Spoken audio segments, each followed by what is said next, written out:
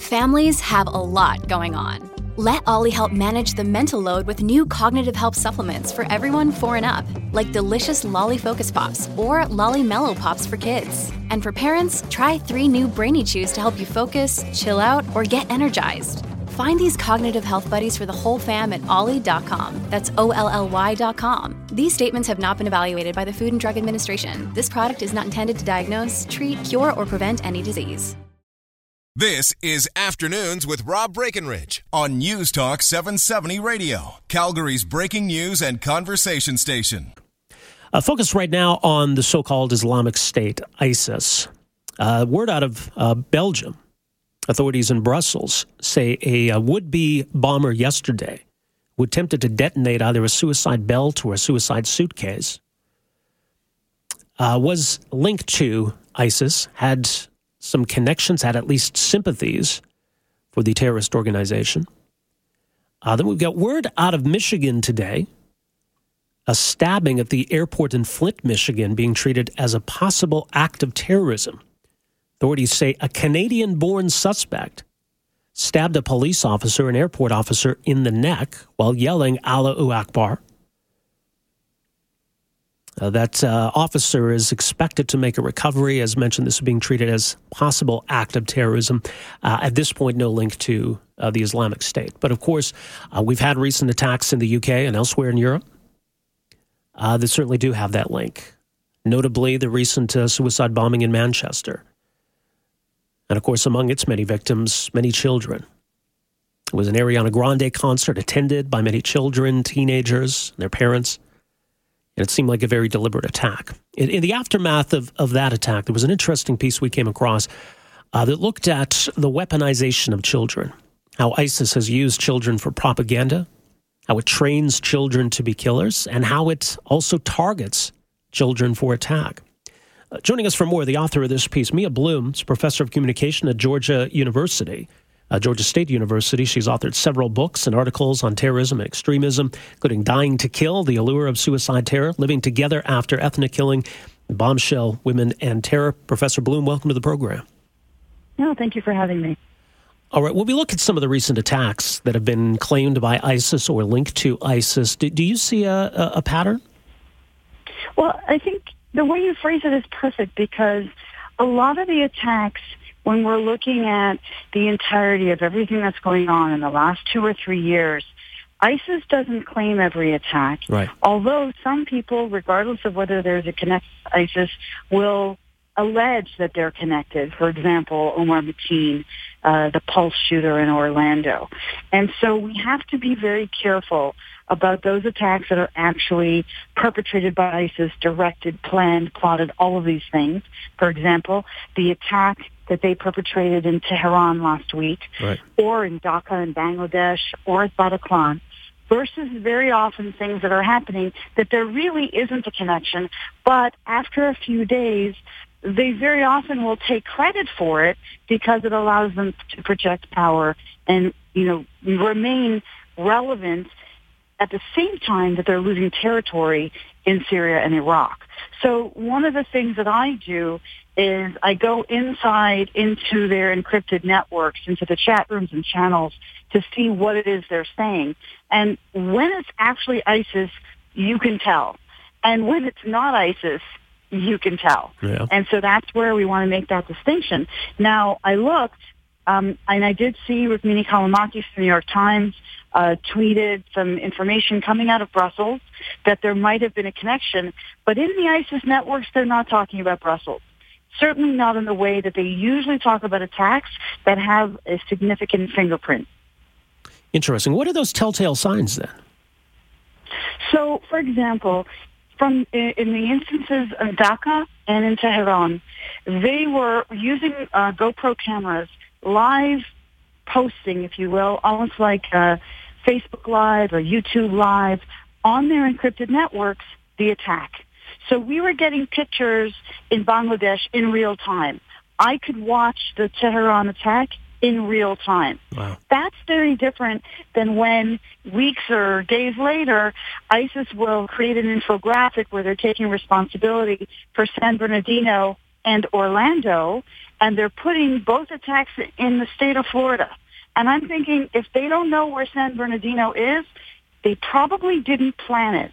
And so this is where we've started down this path of a moral panic that every time someone says they're ISIS, we give them that credibility. And I think we need to be a little bit more suspicious.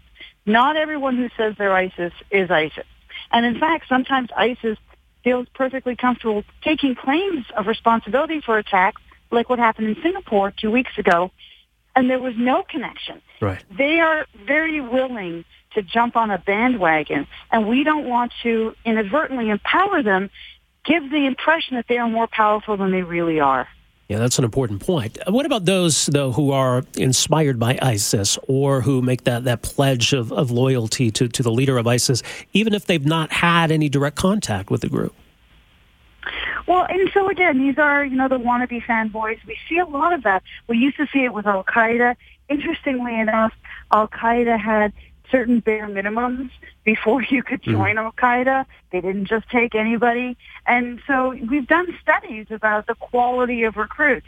And ISIS, like most terrorist groups, are engaged in a cycle. There are periods of time where they need a lot more people. They're labor intensive, whereas in other periods of time when they're doing well, they want certain specializations. They want some people with professional degrees, or they want people with skills and talent. And so a lot of that's going to depend at what period of time. But we also see a lot of what we would consider to be not especially successful people who get out of jail, and this allows them to reinvent themselves. So you end up having a lot of people who are not maybe high quality.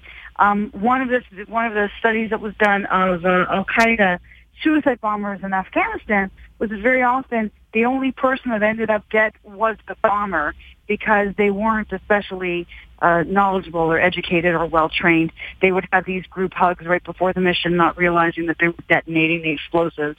So, there was this joke with suicide bombers school, I'm only going to show you this once.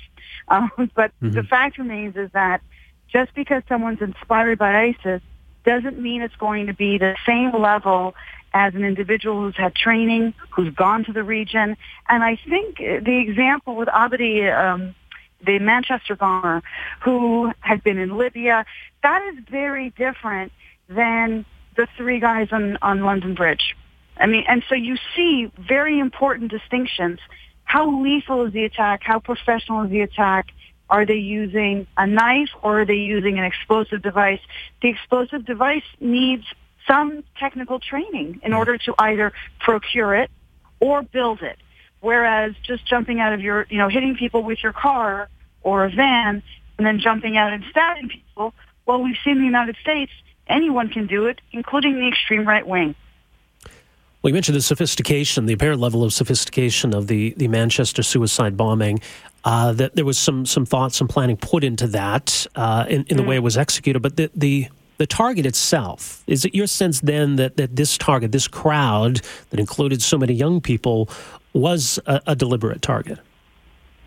I think so, and we've seen this before in the early 2000s, where a lot of the Chechen suicide attacks, either at the Kryla rock concert in Chisinau Air Force Base, they attacked a rock concert, or we would see sometimes Palestinian suicide bombers attacking a discotheque in Israel. You very often see the target choice is not just a place where young people congregate, but some sort of representation of the licentiousness of the West, a place where there's mixed dancing, there's alcohol, there's things going on, that if a Muslim happens to be in that room, they wouldn't be a good Muslim. And so there's a selection effect. By targeting in that capacity, you're excluding someone who you wouldn't want to accidentally kill, but if you end up killing members of your own people or group or ethnicity, well, you can sort of explain that away. They shouldn't have been there in the first place. This piece you wrote following the bombing that we talked about, where there's a bigger picture here, the way that ISIS would target children, the way that they themselves try to recruit and brainwash children, the way that they use children and images of dead children in their propaganda. There's a lot more to this than we realize. It's all encompassing. When the reaction initially with Manchester was such shock and horror, which again is the intended effect. ISIS is always pushing that envelope in order to create the reaction that they do, and they're always having to up the ante, because the moment we become even the least bit almost immune to the violence, they have to mix it up and do something differently. But one of the things that struck me as odd is this discussion about how they would target children, and I thought, well, they don't see children as children. They don't see children as sacrosanct. And as an example, what I wrote in the article, they're constantly using their own children.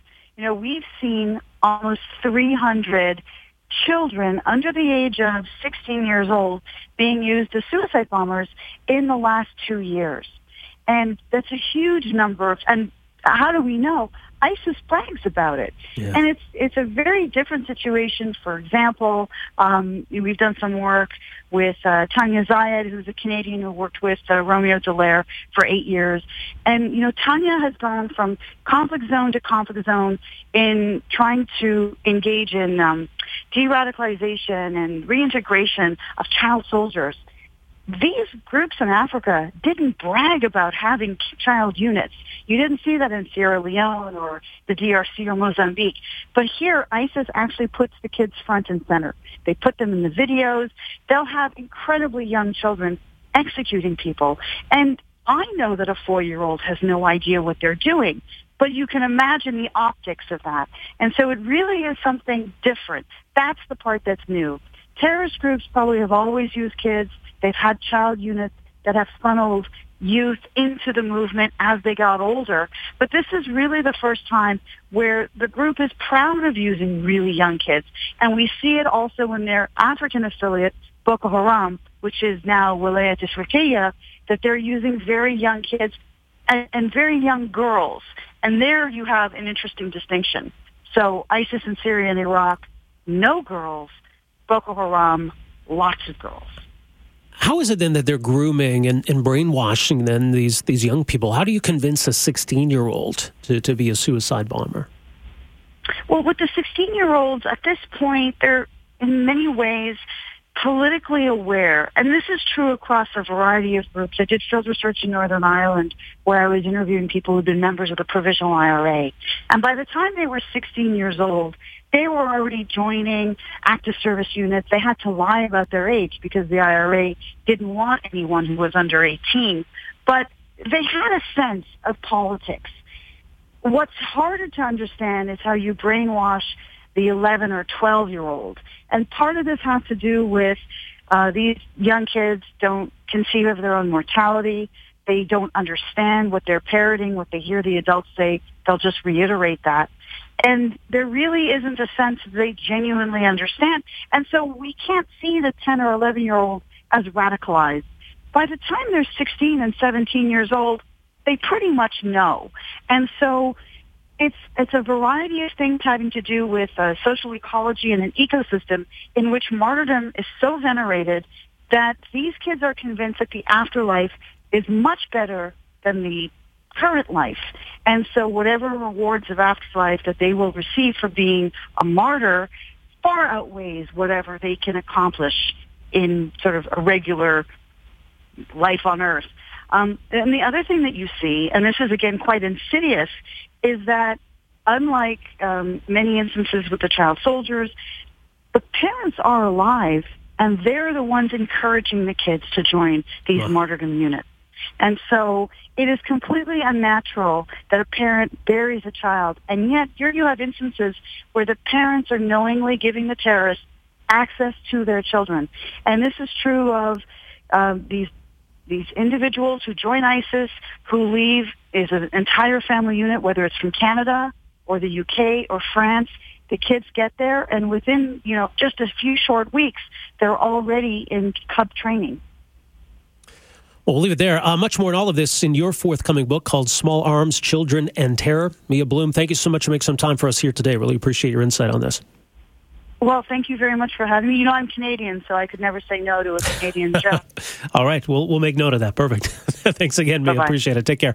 That is Mia Bloom, professor of communication at Georgia State University, author of several books, as mentioned, her forthcoming book, Small Arms, Children, and Terror. We need to take a break here. We are back with more right after this. Afternoons with Rob Breckenridge, starting at 12:30 on News Talk 770 Calgary.